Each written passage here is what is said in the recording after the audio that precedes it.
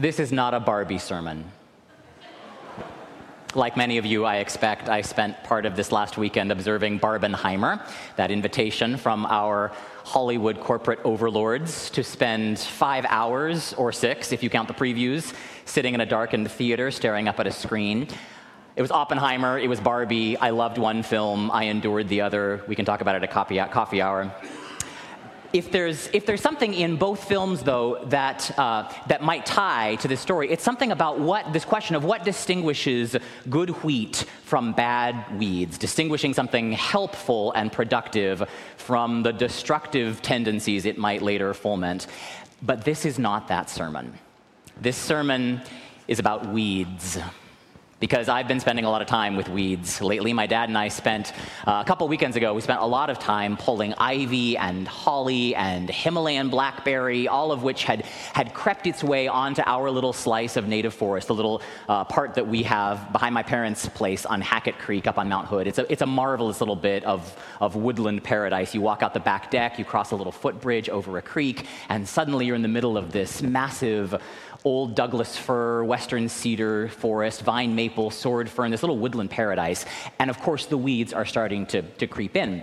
So my parents had a couple advisors come out from Clackamas County Soil and Water Conservation District to help them kind of think through creek preservation, right? There's a whole thing with the water line that I'm not going to go into. And these folks were astounded at the variety of native plants, the health of the ecosystem we had back there, and they gave my dad a few tips about what to do about the non-native species that were creeping in. And boy, if you know Dave LeRud, you know there's nothing he loves so much as a project. So my dad has been pulling ivy, cutting back bamboo, pulling up the laurel and the boxwood that's crept in from somebody else's yard, battling the never-ending threat of Himalayan blackberry, which is actually, we have learned, Himalayan blackberry, which is a non-native species, is really tricky to distinguish from native salmonberry, which is something we want. It's established itself along the creek bed. We're trying to kind of promote its growth. So last weekend I was out there helping them bag up all this yard waste and take it to the recycle center, and I had good gloves on, and I don't have to tell you, in dry soil with good gloves, pulling up ivy and blackberry is one of the most satisfying things in the world. So I got a little over-enthusiastic at one point, pulling this stuff up. And at one point I realized that what I was pulling up was not the insidious blackberry, but was actually the salmonberry that we were trying to encourage. And I did my best to kind of like shove it back into the soil, like, oh, please don't fail me here. But I learned, I had acted too hastily, and I had learned for myself the dangers of trying to eradicate weeds that look just like the wheat that you're trying to grow. As Jesus says to his disciples in this parable from Matthew's gospel, in pulling up the weeds, you might uproot the wheat along with them, so let them alone. Let them both grow together until harvest time, and then, the landowner says, I will tell the reapers, collect the weeds first, bind them into bundles to be burned, and gather the wheat into my barns. Distinguishing good wheat from bad weeds turns out to be a really tricky thing to do.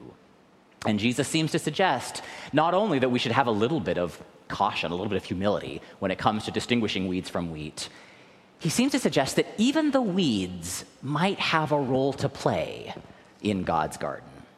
That's a tricky one for me.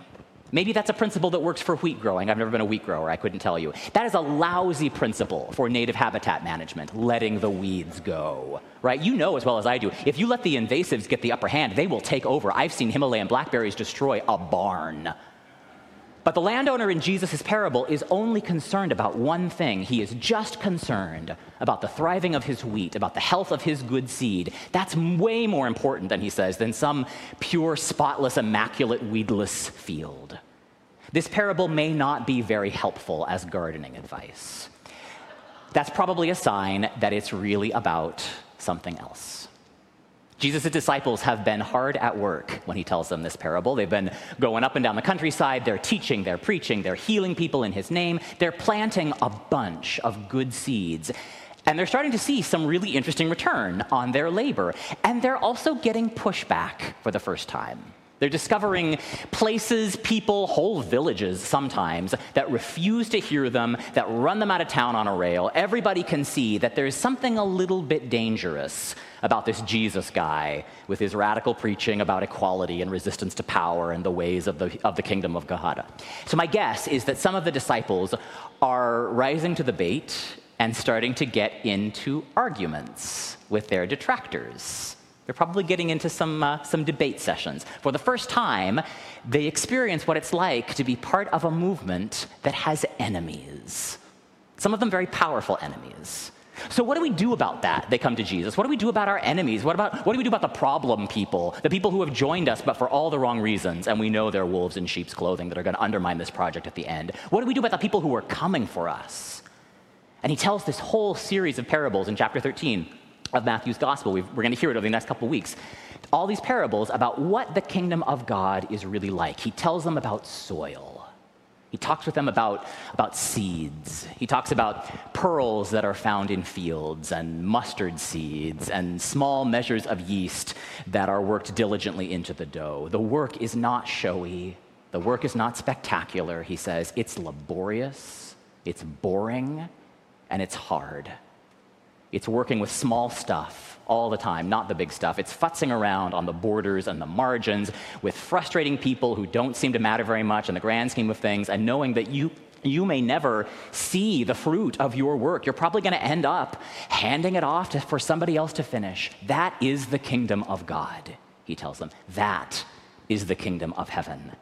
It's not the grand revelation at the end of the age when the sheep and the goats are separated down. The kingdom of heaven is not something that comes down from the sky on the last day when vindication happens for the righteous and the wicked are sent weeping away. The kingdom of heaven is not the final product.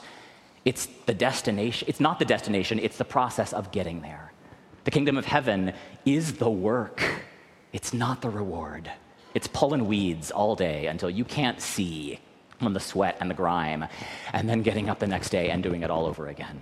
It's knowing, more to the point, it's knowing when to leave the weeds alone, because the seedlings are just starting to come up and you don't want to disturb them. It's the tilling and the watering and the fertilizing and the pruning, and while you trust that you're working towards some kind of harvest, some kind of ultimate goal, you are asked, he says, to check your ambitions at the door and realize that you are not going to be around to see that harvest when it comes in. That crop is going to be gathered by somebody else someday. And the stuff that you thought you were planting might look nothing like what eventually comes back up. I think about that sometimes when I walk through Kempton Hall on my way home. And I pass these two portraits on either side of the wall. Dr. Kempton, who was Trinity's rector in the teens, 20s, 30s. Somebody will check me on those. Bishop Dagwell, his bishop at the time. They're staring at each other across the hall, and I think, gosh, these guys were here for a long time, and they planted a bunch of seeds in this cathedral. What would they think of what I'm doing with their seeds? Would they recognize this place? I mean, it causes me not a little, I smile, I wave, I say, I hope that I'm not like messing up your guys' field.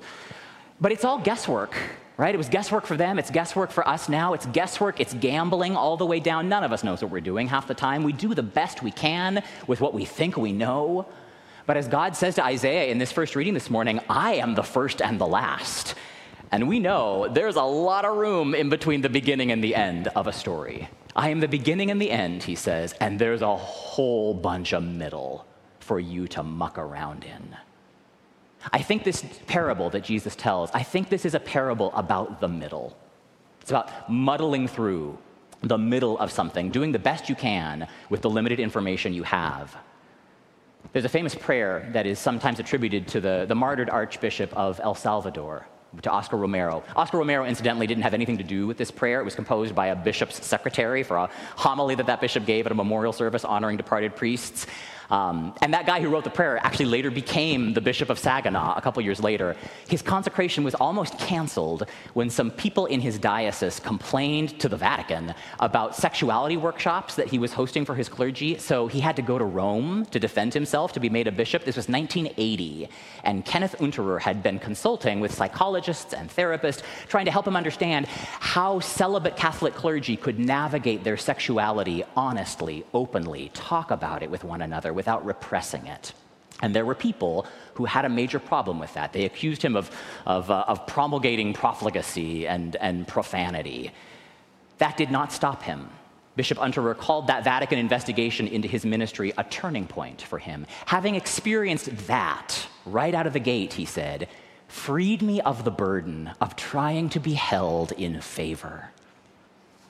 He said, I am now relieved of worrying about what effect something I do will have on my image. Now before I speak out, he says, I only ask myself two questions. Is it true? And will it be for the good of the church? Is it true?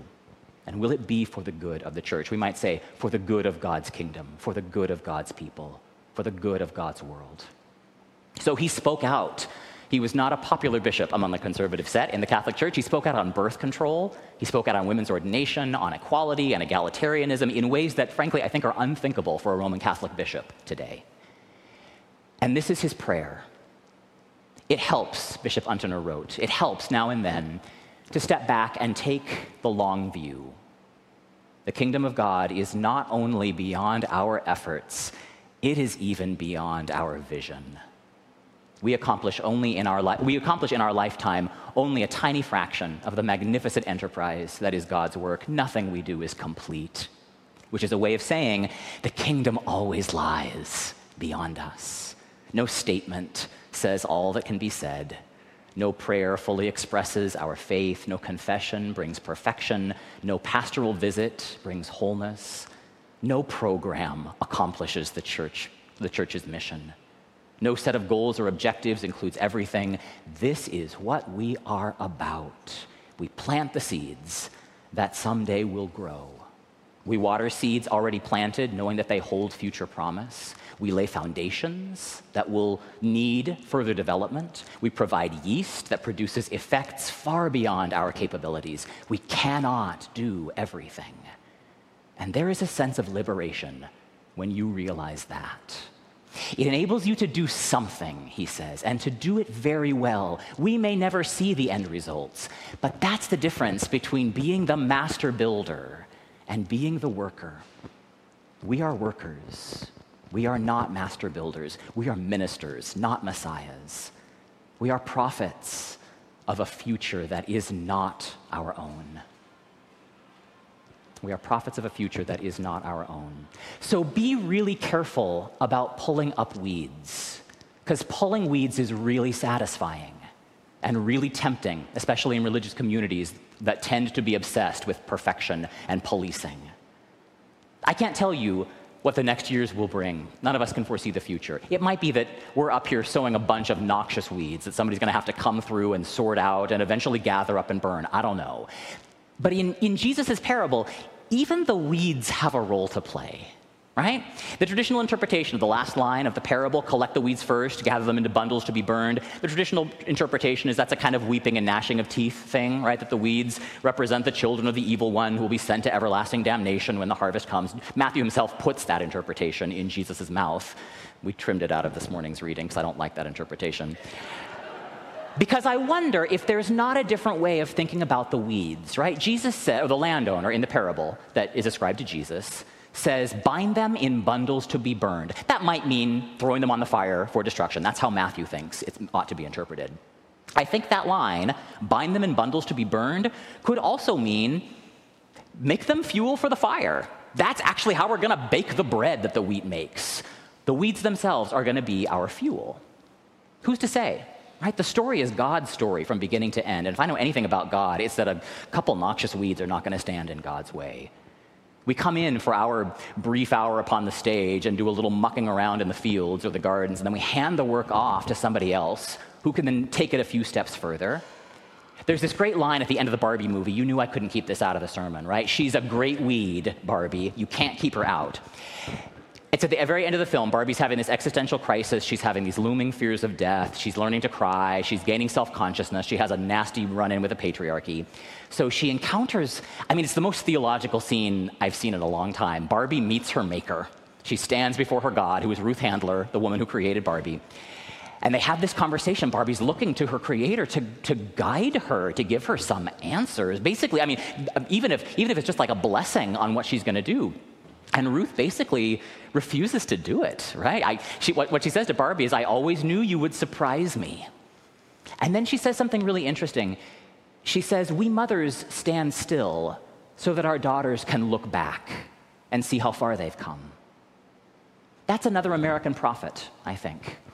There's a whole lot of wheat in that field. And there's a lot of weeds too, right? I don't know. Is Barbie a wheat or is she a weed? You get to make that decision. And I think at the end analysis, who's to say? The message of the parable, though, is don't be too hasty to judge this stuff. You might think you know what's going on. You might think you know better. Check that impulse, maybe.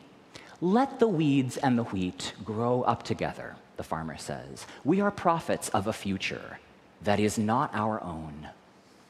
So who's to say what's wheat and what's weeds? Who's to say the weeds might not end up having a purpose as well? A woman admitted me at the door at 8 o'clock. She said, and she's got a gorgeous garden. I've been out to see her garden. She's an incredible gardener. And she says, you know, sometimes I just let the weeds grow because I think they're pretty. What better reason to err on the side of mercy than because, frankly, mercy is prettier? Nothing gets lost in God's economy. Nothing is wasted. So whether it's wheat or whether it's weeds, I mean, on a summer's day, if you've ever driven through eastern Washington, that inland highway, you've driven through fields of wheat. And there's a bunch of weeds in there, too. I used to get up to shenanigans in that wheat. I know it's in those fields. And when you're driving through on a summer's day with the breeze blowing and the wheat and the weeds blowing in the wind, I mean, my gosh, the kingdom of heaven, which is to say that field, right? This world, this sorry old world full of sin and strife and suffering and grace and beauty. I mean, the kingdom of heaven, this world, is a spectacular place to be.